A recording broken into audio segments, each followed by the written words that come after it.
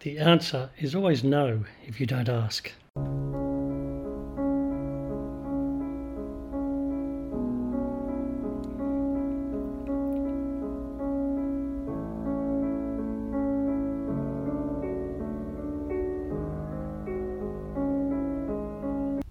Chapter 6. Energy and the Practice of Unity.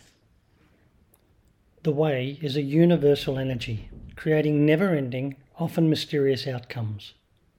It creates, destroys, and recreates. The mystic mother of Yin represents the feminine energy of creation, the ultimate source of all things. Akin to a light breeze, Yin energy flows almost imperceptibly at times. This feminine energy is vital for all things, including humans, to be created, to exist. Practice 6. This week, take note of examples of the way in action.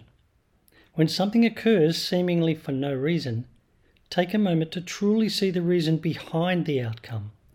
Feel the breeze of change. Merely looking, we do not necessarily see. This creates suffering. However, removing the blinkers, paying attention to life, we find the way. Or perhaps the way finds us.